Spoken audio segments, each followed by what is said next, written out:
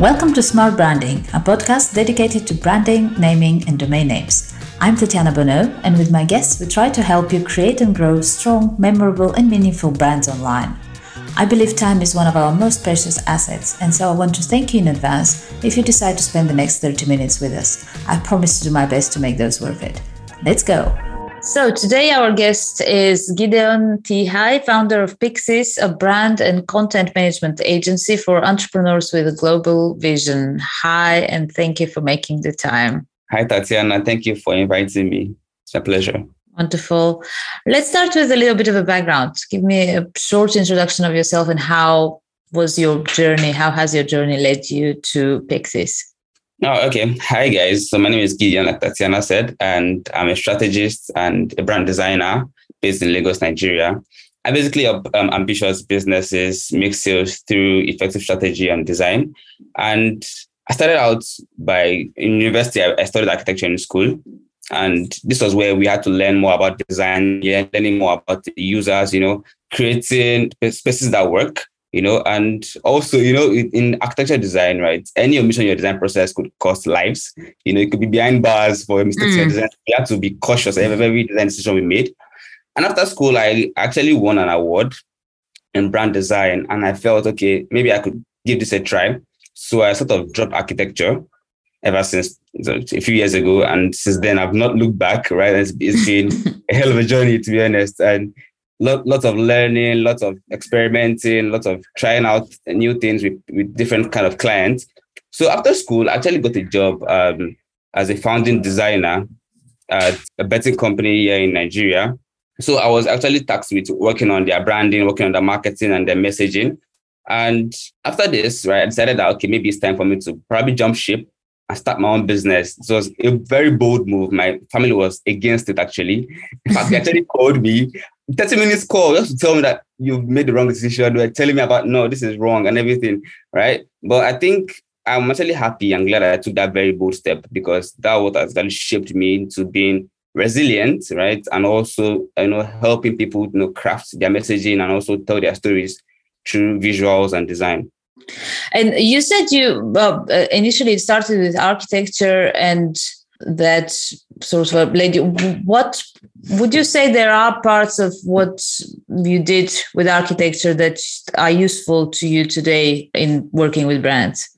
Yeah, very, very useful. So I would say something about architecture being a very broad course, right? Because you learn so many things. You learn about engineering, you learn more about the users, you learn more about the environmental design. And all of this actually transcends into what I currently do today. So graphic design / brand design, basically, because I think brand design, right, it's all about the users, right? It's all about the brands, how they interact with their users, right? And coming from an architectural background, I sort of have understanding of how users behave, how users interact with spaces, with colors, with textures, everything. So all of this actually shaped what I currently do today. I think that's fascinating because you said rightly, as you mentioned at the beginning, with architecture, it's such a responsible thing that, literally building stuff that can fall on somebody's head. So it's user experience taken to the extreme.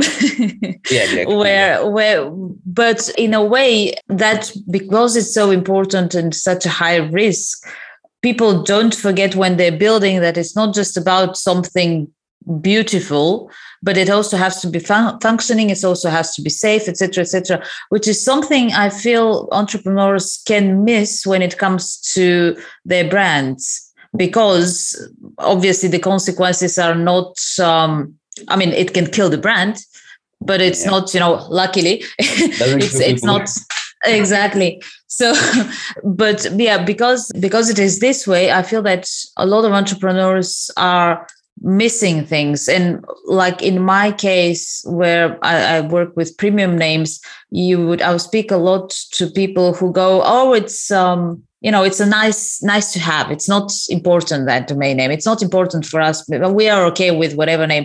And I'm always like, yeah, but it's not about you. It's not about you being okay. It's about your clients. And I'm sure like you must have a similar experience with your clients as well.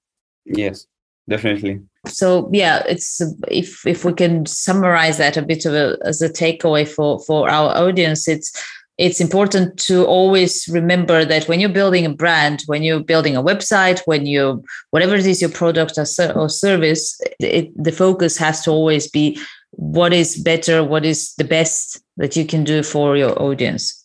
Yeah, true. Interesting. Yeah. And I noticed on your website, and that probably comes from your architectural background, you talk a lot about strategy.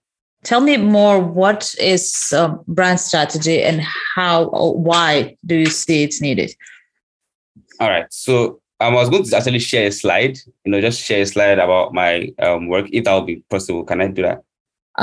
Let me see. Well, it's going to be a podcast. So unless I include the slide afterwards as something people can view as they listen to the podcast. Okay, if it's a podcast, we can probably go on. That's fine. Yeah. I can just maybe just go through the slide as I'm talking. Go ahead. All right. So yeah, interesting question, Tiana. And sorry, let me start again. So interesting question, Tatiana. Yeah, brand strategy. Before we actually go into brand strategy, I'd like to talk more about what brand and branding is, right? So basically, according to Jeff Bezos, right? Jeff Bezos says what people say about you or your business when you're not in the room is what you call a brand, right? So when I also added you as an entity, because you as an entity, you're also a brand, a personal brand, right? Where you go to, what you say, what you put on social media, what you interact with, these are ways people perceive you. And branding in its own is going to be that conscious effort of trying to let people or shape how people think about you and your business, right? And brand strategy basically is in very simple terms, right? Because it can get very broad at times. It's basically figuring out what the business goals are and how to get there in very, very basic terms, right? And strategy in its own could be in different use cases. So maybe you want to raise awareness about your brand. You also want to launch a new business, or you want to launch a new product, or you actually want to work on a product renewal. So if you know what product renewal is, I think this applies more to FMCGs, so fast-moving consumer goods, who work with physical products, shelf presence and everything. So all of these are actually very key in planning out where we are and where we need to be as a brand. No, but as you were talking, I'm thinking about, does that apply to everyone? Does every brand has to have a strategy?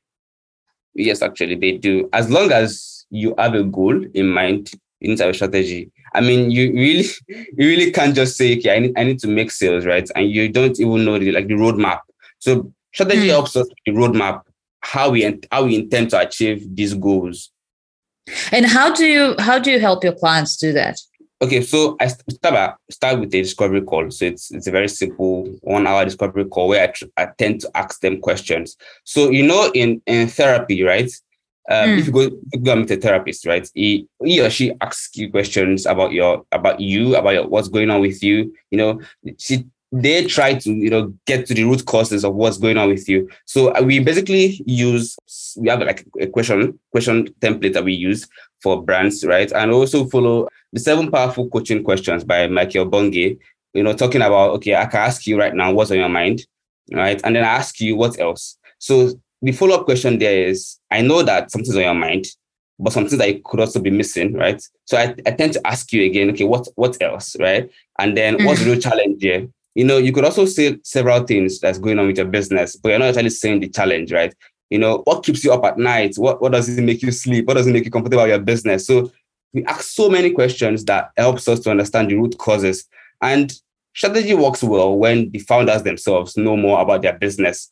So just like how in therapy also, right? The therapist doesn't exactly propose solutions for you.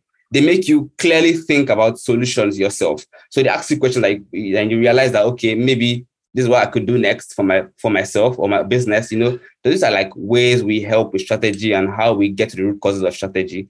And then we now try to work on, we have like a workshop, a 2-day workshop where we take them through some slides, asking them more questions about their business, about their audience. And I think most times, right, it's been like what our customers have said is they actually felt like they didn't know their business before now, and it made them understand more about their business and what to do. Like it feels like they came here with a whole bunch of thoughts and then they leave with clarity because they know what to do next and they know you have to prioritize because there can be so many things to do, right? But you have to also prioritize what you need to do before this, Yeah. So you help people get clarity about their business. And then once they have that direction, then they can build that strategy and line up those steps of how to get there. Yes, exactly. And who do you work with? What type of size, for example, a business has to be able to work with you, location, etc.? Who do you work with? Okay, so I basically work with small to medium to large size corporations. I think starting out, right, it was quite hard working with small businesses because like they're a very small team, so they really don't have much time to execute strategy, jump onto meetings, because this once the CEO is like the financial guy, is the HR, is the so like lots of things. Tend to work with medium to large scale corporations now. I actually have a client now, which I would describe him as a medium size, right? And it's quite nice because these guys they're like 9 countries in Africa, and we're helping them to align their messaging and visuals across these countries. And it's been, I would say, tasking because trying to understand right now the company is a French company, so I don't even speak French, but I'm talking to French people, understanding how they react to several stimuli, how they perceive the brand currently, understanding where the brand needs to be and how we can bridge that gap. It's actually quite tasking, but also very fulfilling for both the clients and my team too. I can imagine. That was going to be one of my questions, and we kind of jump to it now because you sort of touched on that. I speak with entrepreneurs from like all over the world, and I'm always like, when somebody is not in Europe or America, I always ask them, how do you find it working from, in your case, you're in Nigeria, right? Yeah. How do you, I'm sure there's some challenges, but there's also some upsides to that. How does it work for you? I was just talking about like challenges working from Nigeria. Yeah. So I would say one of the challenges working from Nigeria would be internet issues. So funny enough, there was a time I got into a meeting and the client was like, Gideon, hope your internet is good today. And I'm like, well, I think this, right? Like the thing is, things get to you, right? But you don't have to let them get to you. And we also have like really bad infrastructure in Nigeria. So it's sort of affects, the work you do. But I've sort of created like this internal facilities for myself, to get myself good internet, get myself, stable electricity and everything I need at work to work efficiently. So yeah, some things will get to you, but you just have to fight back, don't let it get to you. Yeah. Well, I'm in France and I don't have good internet here in the countryside. So, it's not, it happens everywhere, which is crazy. You would have thought by, like 2022, 23 soon. Exactly. We were supposed to have like flying cars and everything. We can't even solve the internet. Yeah, we also thought the same thing too. Yeah, craziness. All right. So what would be the process? Where can people reach you if somebody feels like you can help them with their branding? All right. So you can reach me via my website. So if you open pixxisagency.com, you definitely see a call to action there saying book a call. It's orange, it's big. You can't actually miss it. So you can always book a call with me. So this call could just be like a very simple call, just to even know if you need strategy at this point or you need something else. If you're quite unsure about what you need as a brand, or what the next step is going to be as a brand, you can always book a call, and then I'll always be there to speak to you and help the way I can. Last thing, that was going to be my last question, but you mentioned it and kind of reminded me I missed that one. You said people can reach you on pixxisagency.com. Yeah. And I deal with domain names, so I can't help myself. What do you feel is you went for a .com extension, for example, which is a global one. You didn't go for some local domain extension. What is your experience and what are your tips for brands when it comes to domain names? Okay, so I will talk about my experience with Pixxis. So when I started Pixxis, I didn't want it to be an agency per se, because I didn't like the word agency, because I felt like agencies were just there to just probably, take people's money, do stuff. But I wanted it to be more like a personalized kind of design consultancy for people. And then my biggest issue was finding the right domain name. So I tried checking out Pixxis.com. It was actually not available. And I didn't want to go with domain names like .ai, .io, because I felt, why would I do that? Because, I think .io goes more with techie brands or tech brands, and .ai so feels kind of artificial intelligence kind of domain, right? And also, I think the other issue I had with all domains was because sometimes if I paste my domain name on a chat box, maybe on WhatsApp or any other chat box, it doesn't come out as a link. It comes out as a regular text. So that's like my biggest issue with those domain names.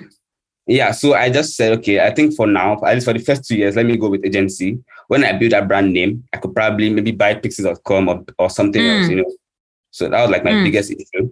And I think for my clients, right, I'm always going to advise them to go with something simple for now. Just like I said, right, once you get your foot in the door, you can definitely change your brand name.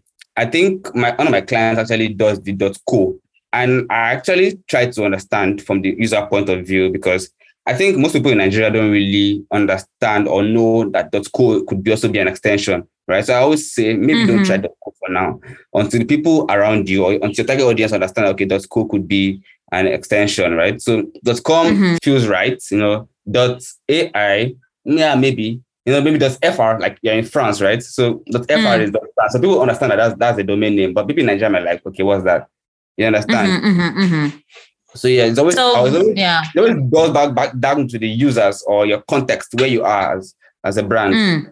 Exactly. And goes back to what we were saying earlier about the brand. And I think that kind of as a rule applies to just about anything you do in business. It has to be with your customer in mind. And like you say, there are cases where a global extension can be perfectly fine. And there are other cases where you would be, losing customers or confusing your customers. So it really depends on the business. And what you mentioned with your particular case with Pixxis agency, that is something that I see very, very often, where entrepreneurs do exactly what you do. Like they like their name, they add a word, and later on, as they expand, they can then secure the shorter, what we call exact brand match version, which is, I think you're doing absolutely the right thing in that case, not compromising on your name. And as you grow, you can drop the agency part.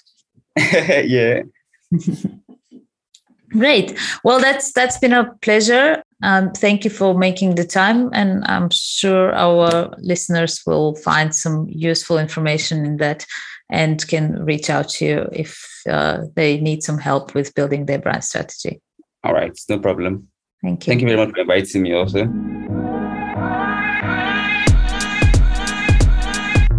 Thank you for joining us in this episode of Smart Branding Podcast. Feel free to visit smartbranding.com for more information and reach out if you have any suggestions, questions, ideas, or just want to learn more about how a good domain name strategy can help you build a strong and successful brand. See you next time.